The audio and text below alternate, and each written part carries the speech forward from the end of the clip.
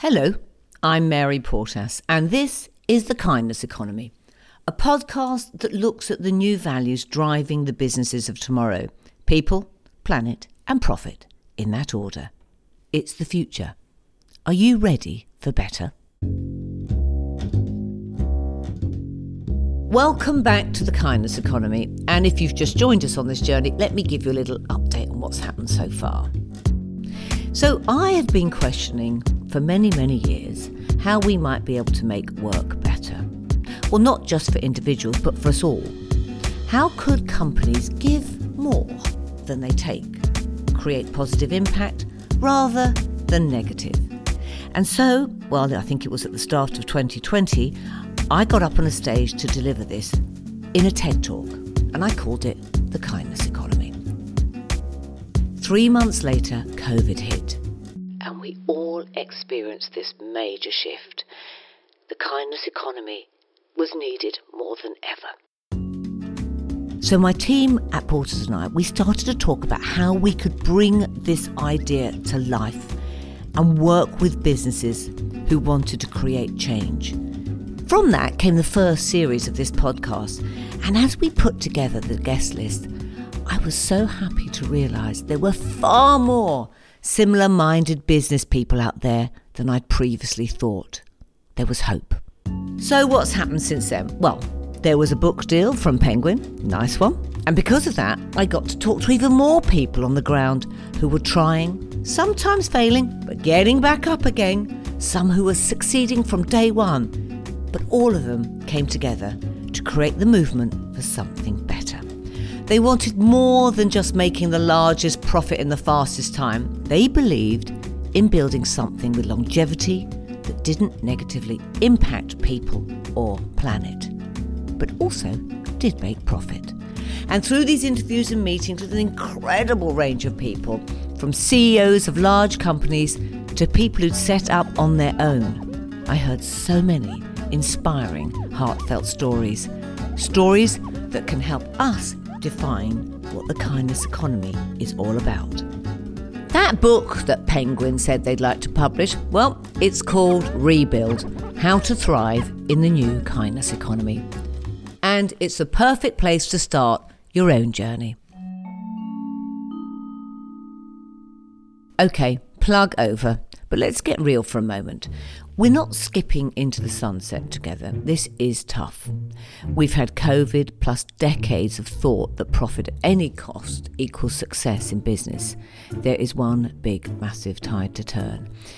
But in writing the book and learning so much along the way, I realised that the most important factor in allowing this movement to take root, far and wide, is simply to keep talking about it.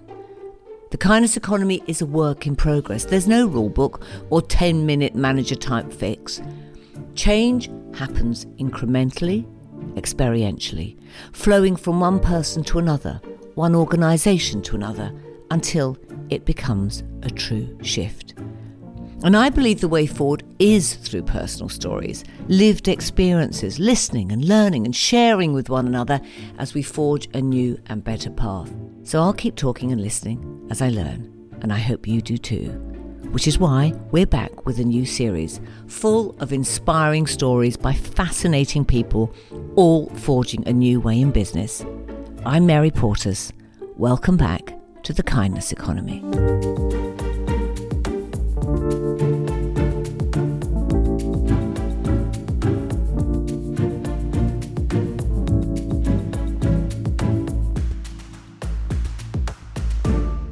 Kindness Economy is supported by Dell Technologies. So who have I got down the Dell tube pipe, Zoom pipe? You have Emma Gregan from Dublin. Oh, what a lovely accent. I love the Dublin accent. I want you to tell us, because I know that you guys at Dell have been doing this, you've got a network called DWEN, which is a Dell Women's Entrepreneur Network. Can you tell me what that does and what you've been doing? The Dell Women's Entrepreneurs Network has been bringing female entrepreneurs together for over 10 years now. And we've actually grown to 80,000 members strong globally, which is fantastic. It's a global community fueled by podcasts, webinars, tech talks, supporting female entrepreneurs. So what you do is you give access to women entrepreneurs from around the world. And if one thing we've learned through COVID is community is utterly vital. Thanks, Emma Gregan. Go out and get the sun on that lovely Dublin day. So if you want to know more, go to dwen.com and learn all about the Dell Women's Entrepreneur Network.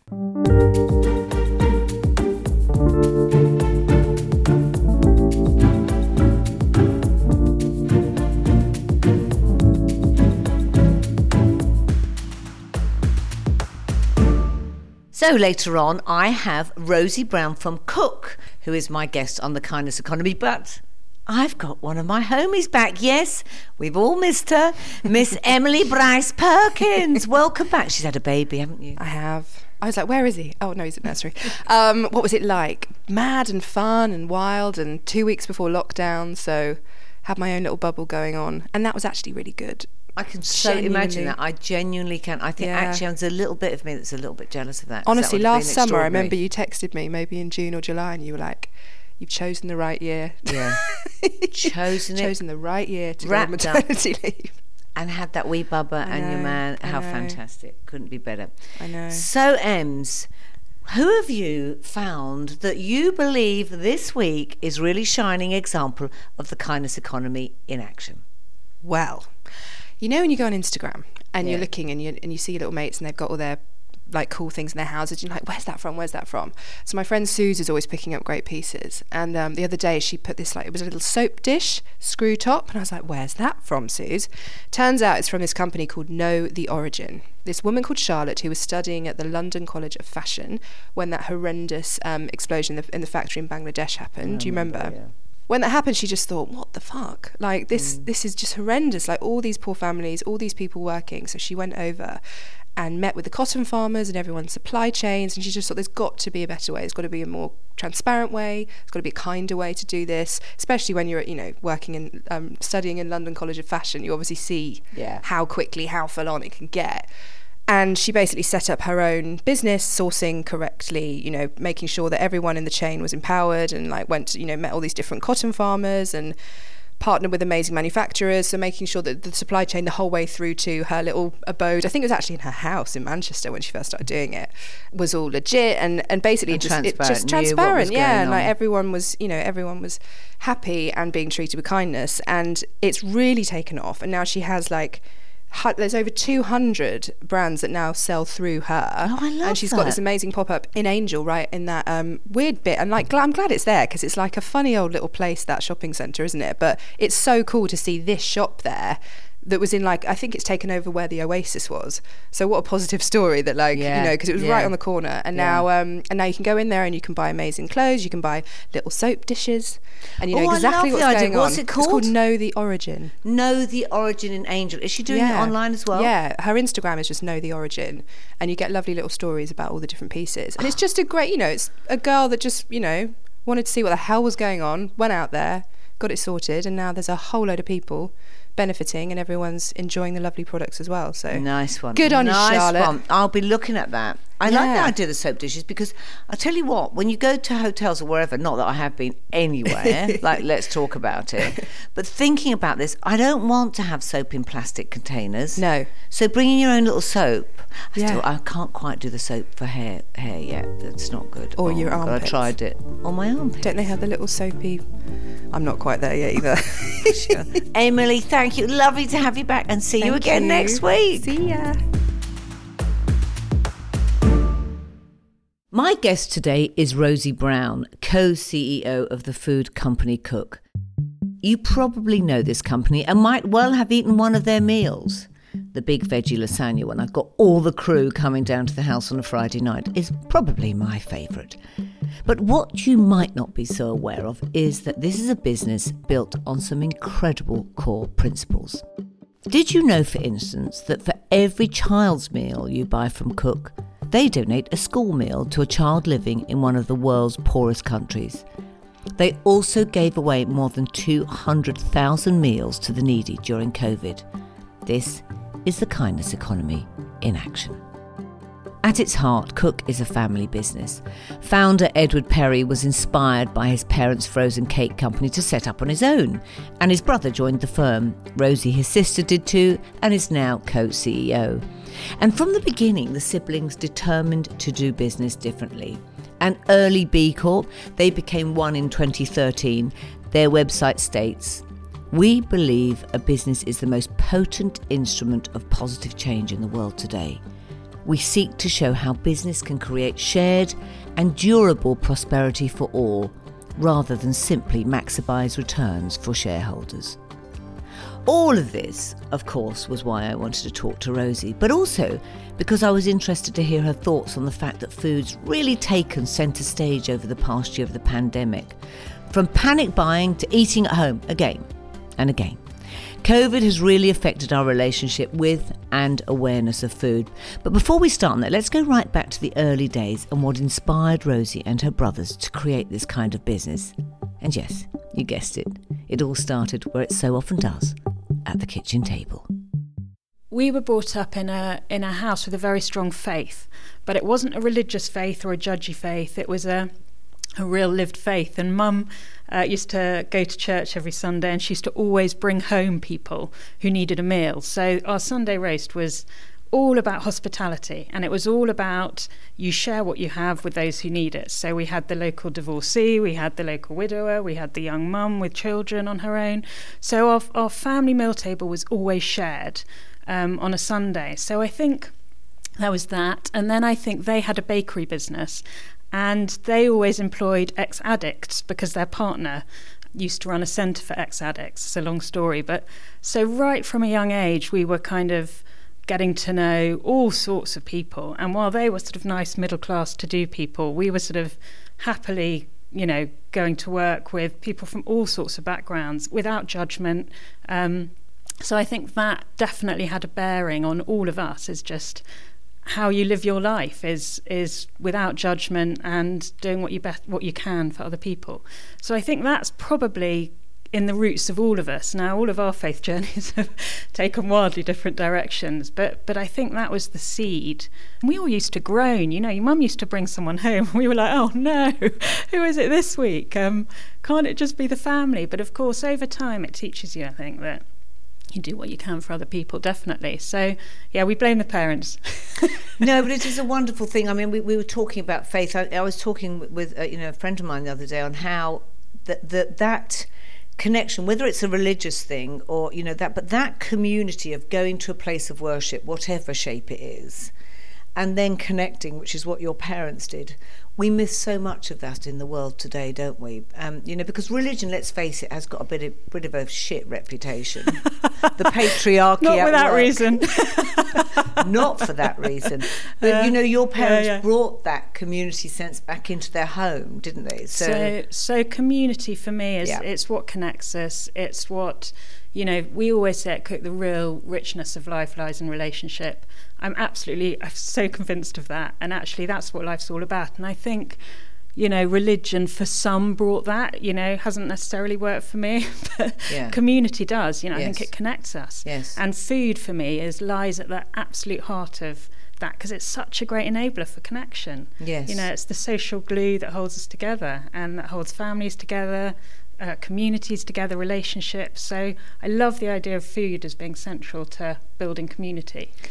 We're now living in a society where women, as we know, have taken on more. And let me tell you, it doesn't matter what stats will come out, we're still the ones mainly running the home. Absolutely. Picking up what food needs to come in, what goes in the fridge, thinking about what needs to be done for the week. Could there still be frozen food packages out there that are nutritious and could do that job? Yeah, absolutely. Okay. But I think it's not just about price. I think it's about value. So, for example, we're premium, but you look at a spag bowl. I always sort of... Let's look at a spag bowl, Let's look at a spag bowl. But a spag bowl is a really interesting one because it's £4.50. It's cooked with love and care. It's full of nutrition, well-sourced ingredients, and people say that's very expensive. The same people will go and buy a sandwich and a coffee and spend more and won't think that's expensive. Yeah. So it's really perplexing to me. We've got a cultural thing that food a main meal, for me, that feels like good value. Yeah, that's the two words though. See, I talk about this in my book, Value and Values. So my mother used to put the good value. What was good value? Yeah. There's value that's cheap, but what is good value? Yeah. Good for you. Now, that is the biggest thing I think we need to educate in the fashion industry and in the food industry.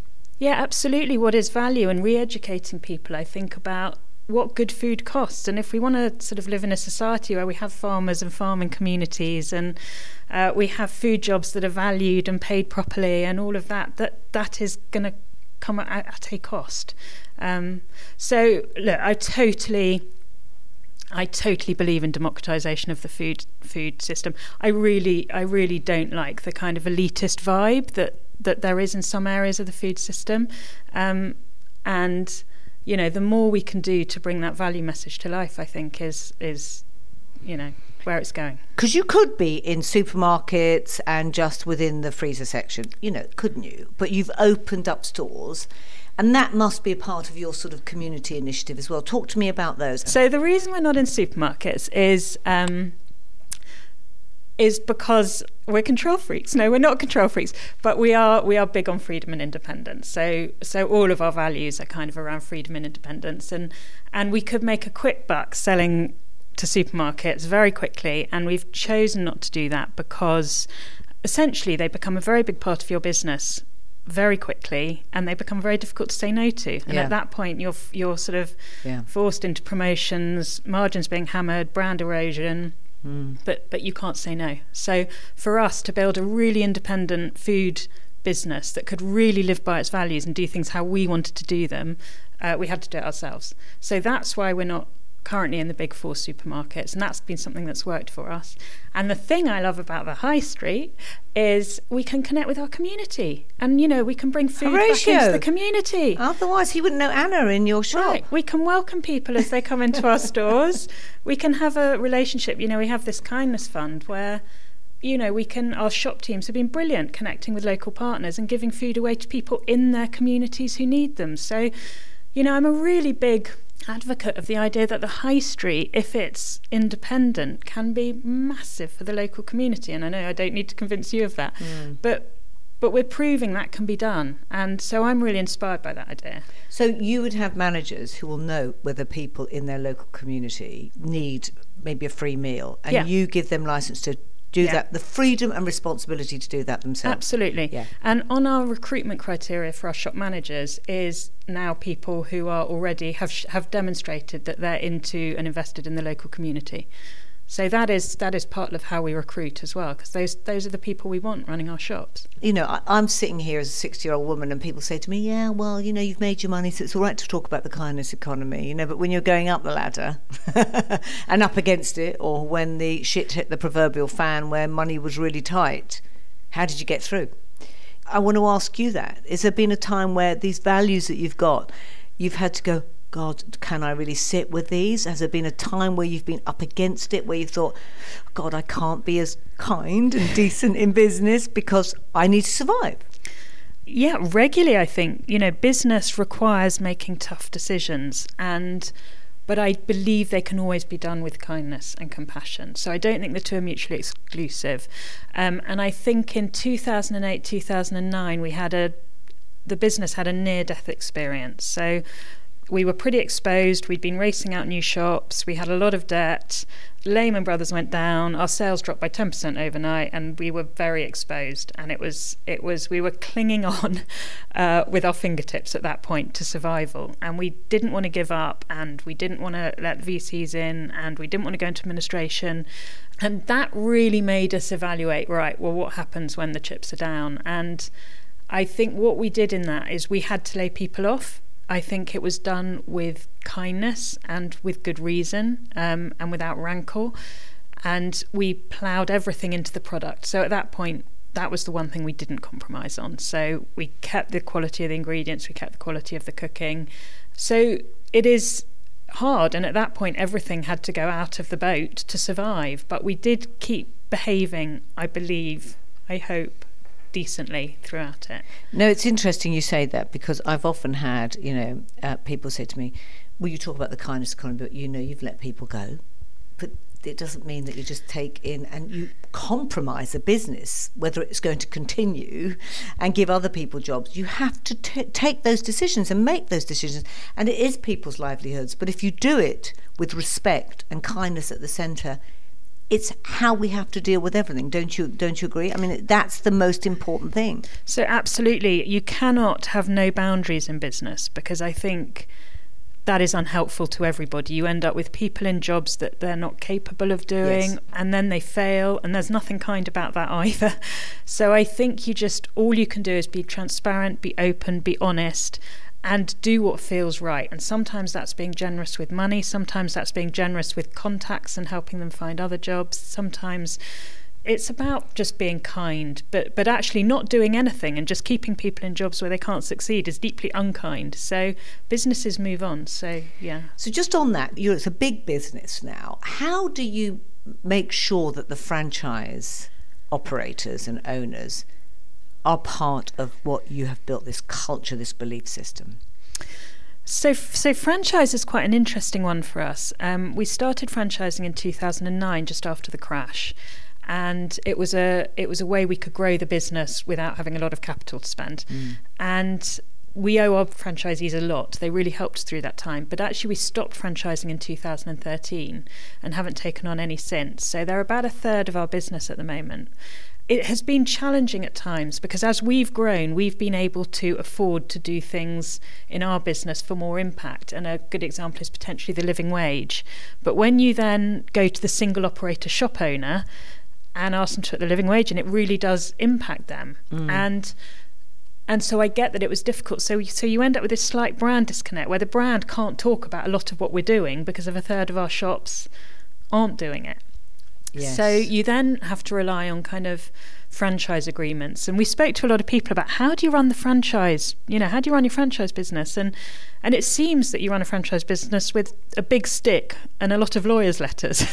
But that's just not how we do business. And that's never going to be our approach. So we are all there now on the living wage, and our franchisees have come with us. And we're currently actually in a kind of big renewal process where we've put a lot of our impact into the franchise agreement so people know what they're signing up to. But that's definitely been a challenge, trying to grow a franchise business and a retail business. But you can't ask other people to put their money where your mouth is, ultimately. Yes, you can't. But you can grow what the brand stands for and make that more powerful, so in turn they are benefiting in that way. Absolutely. And I think now we're all completely aligned, so we've got relationships with about 20 franchisees. As I say, they're a super important part of Cook, and we're really grateful for everything they do, so a really important pillar. But yeah, the community is now closed. So you've gone from strength to strength, and we often think that small means impactful and large means valueless. Yeah. And it's that we do. Yeah. And there's always that turning point where it's how do you keep this? How when you get to a certain size can you leverage your values and invest money in them? What is your aspiration now? What is it now that you want? Now that you know your business is financially stable? Yeah, so we've actually seen as our sort of financial success has gone on, we've seen our impact go hand in hand. It's like a dual track, and so that's really exciting. So as we've got more stable, we're sort of looking to the future now. I mean, literally now at the moment. And my dream is to build a true stakeholder business. So we sort of have an employee profit share of 6% of pre-tax profits go to the employees. I'd like to see, as we get more financially stable, that move up to 10%. We currently give 5% of our EBITDA back invested into our communities, where our shops are operating or our kitchens are operating. I'd like to see that move up towards 10%. I want to see the shareholders get a return. Owners are really important, and we've been so lucky to have good owners who've allowed us to do what we've done. So when you say owners, you mean your partners who are running your shops? No, I mean the shareholders of Cook. Oh, the shareholders. So they've invested in the early days. Yeah, absolutely. They've been brilliant. And luckily we've had no VCs or anything to contend with. So we've had completely aligned owners, which has allowed us to do what we want. And we're always grateful to them. So I think to build a true stakeholder business, I think, that is really embedded and rooted in our communities. My sort of goal is that we want to open more shops and sort of high street locations, and I want it to get to a point where we're opening a shop and the local community is going, oh great, Cook's coming. Not just because there's a great product, but because actually we're going to do something for their community as a result of being there. Yes. Yeah, that's the dream. Well, that's a really wonderful dream and a vital one. And I'm just listening to you talking about shareholders, because those two words, shareholders, is the thing that often pulls businesses down. They keep feeding the shareholders. Yeah. They've got to make the profit, so we forget about people and we forget about planet in between. Have you seen a shift, do you think, in that in the last few years now that we've, and I call it the COVID conscience as well, I think we've awoken a bit more to what we've been doing blindly. And, have you seen businesses, do you think, shifting away from that and a kinder, more shareholder that's going, okay, this is long term, not short term? Yeah. And I'm really hopeful about that. So when we started the B Corp movement, and Cook was a founding member, and I think there was 5 businesses in a North London office on a rainy evening going, how are we going to start this movement in the UK? And we were talking to businesses, and there were so many hurdles. Why would we sign up to that? Why? I don't know. Lots of shareholders, not sure. Anyway, I think we're now at 400 B Corps in the UK and growing. And we're applying. Yes. Excellent. We've gone in. We need you. We've gone in. I hope I pass. Imagine if I don't get in. How embarrassing. I've just written a book on this. We've gone in. You'll be fine. You'll be fine. I hope so. There's quite a lot of things you've got to tick the box on. It is, but it's rigorous. I love that. That's why we love it. It's no bullshit. It is like you cannot get away with it, literally. So I love that. So yeah, I'm really hopeful, and I don't read the financial pages a lot. That's not my bag. But I dip in and out, and I feel like the city's moving as well, and that's what really needs to happen. Is the city needs to move on this, and I feel there is movement, and I'm excited about that. There's an energy shift, isn't there? You can feel it in the planet, and I genuinely think we have to thank COVID for that. Yeah, no, absolutely. I think there was a lot of groundwork, but I think that had gone in, and people were beginning to ask good questions. But I think COVID has just absolutely accelerated what I hope will be a really positive shift. Well, I think there's always going to be the arseholes, or I call it the give a fucks and the don't give a fucks. There's also out there. They're out there. We've seen them in the headlines, and you just think, oh my God, because I was doing a talk the other day, and I was looking at research, and I was looking at one of the fastest downloaded app for fast fashion that got even faster, and I'm like thinking, oh my God, how did they not get the memo that the world's changing? So there is definitely the don't give a fucks out there, but the give a fucks, the kindness economy give a fucks, of which you've been at the forefront, are growing. And I suppose the other one I want to ask you is during the pandemic, food really made big news. The school meals, where they, that beautiful government that we've got with their long-term views, and Etonians, and don't give a fucks. Really, that was just a joke over the school meals, and there goes Marcus Rashford's campaign to improve them. So I was talking about this even in my book. The footballers that we used to hold up were, Beckham with his tats and every ad possible that he's been in to advertise whatever watch and whatever. And then today it's this wonderful kid who's out there. I say kid. Yeah, he's in his 20s, same age as my kids, who went out on a limb and talked about food and brought his mother in, and how the relationship he had with his mother, like you did. And I suppose I thought about that and just thought, we talk about community, they should have called in someone like you. I mean, you'd have done that, wouldn't you? Would you have done those school meals? Imagine instead of some faceless catering company, if they'd used local food companies. That would have been so much better, wouldn't it, for the community? Because everybody would have known, if you were putting an old carrot in a crisp bin, they'd have gone into you and gone, what the hell are you doing, Rosie?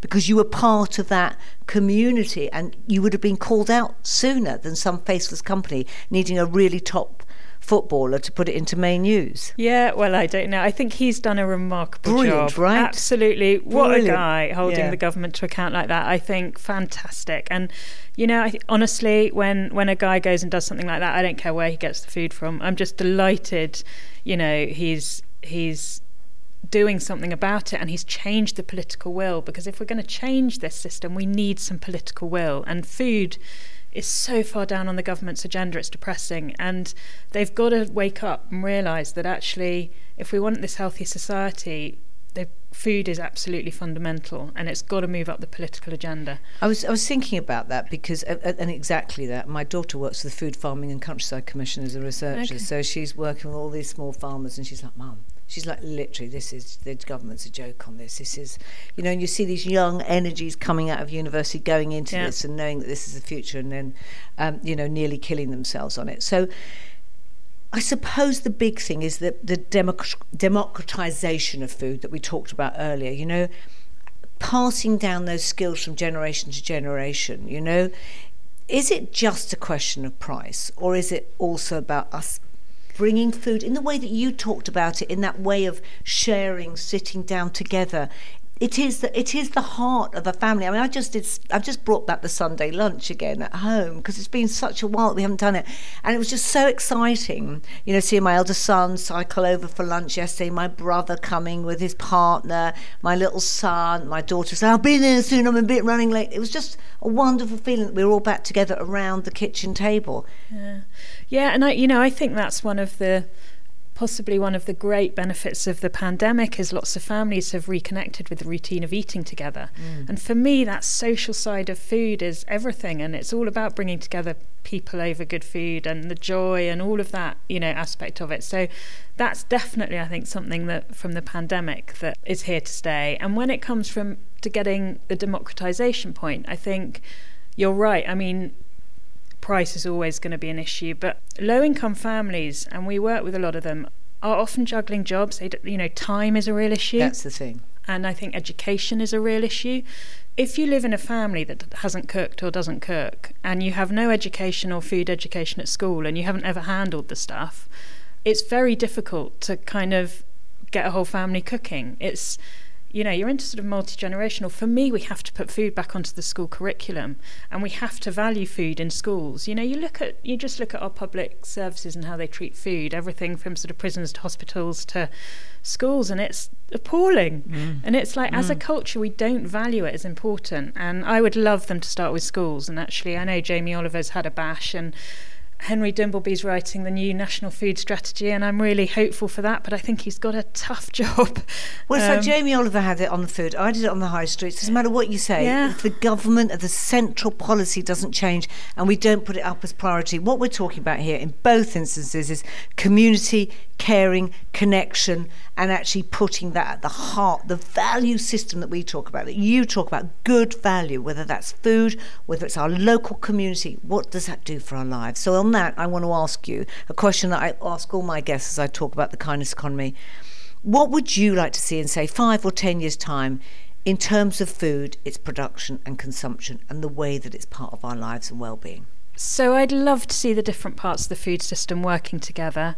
I'd love to see a more regenerative food system where we're really looking after the land. I'd love to see a more affordable food system, a nourishing food system where we value what we're putting into our bodies. So for me, it's a system that's being kinder to people, kinder to farming communities, valuing food production jobs. It's where food is central to our lives, because I just think the social connection food brings is so important for families and for communities. And obviously, I think the planet. So, I'd love to see farmers rewarded and incentivised for really looking after the land, and I'd like there to be some regulation for the ones who are not. And for ourselves, I think that we're sort of nourishing ourselves and seeing that as really important. What a great woman. I thought a lot after talking with Rosie about how all the work that Cook does and the care that their business embodies. And it was planted by her parents' faith. And I'm not talking about doctrine and dogmatic moralising here. Theirs was a faith of love, connection and generosity. And it just reminded me how, when I was growing up, I grew up with parents who were committed Catholics, but grew distant from religion in my adult life because I felt so much of the doctrine just didn't talk to me. But my chat with Rosie just reminds me at its best what great religion should be about, and that is community and helping those in need, being a light and a connection. And the question, of course, for all of us is how to translate these kinds of personal values into our businesses. And I don't mean that we all need to be setting up a soup kitchen, but I do think enriching your community can happen in tiny ways. And I was thinking, now that more of us are back in the office again after COVID, for instance, my team at Porters and I have instigated a new group diary event, which we call Lunch Tuesday. Every Tuesday, everyone has to move away from their screens, sit down around a table together, and we get their lunch. And it's just a vital moment of connection for us all. There's things I learn about the team that I might not have known before because we're busily working. And I love that, and it makes us all equal sitting round that table. So join me next week when I'll be talking to Simon Mottram, the founder of premium cycling brand Rapha. Here's a man who also believes in community. And trust me though, even if cycling isn't your thing, what he has to say about growing a brand that is literally loved is fascinating stuff. That's next week with me, Mary Portas, on The Kindness Economy.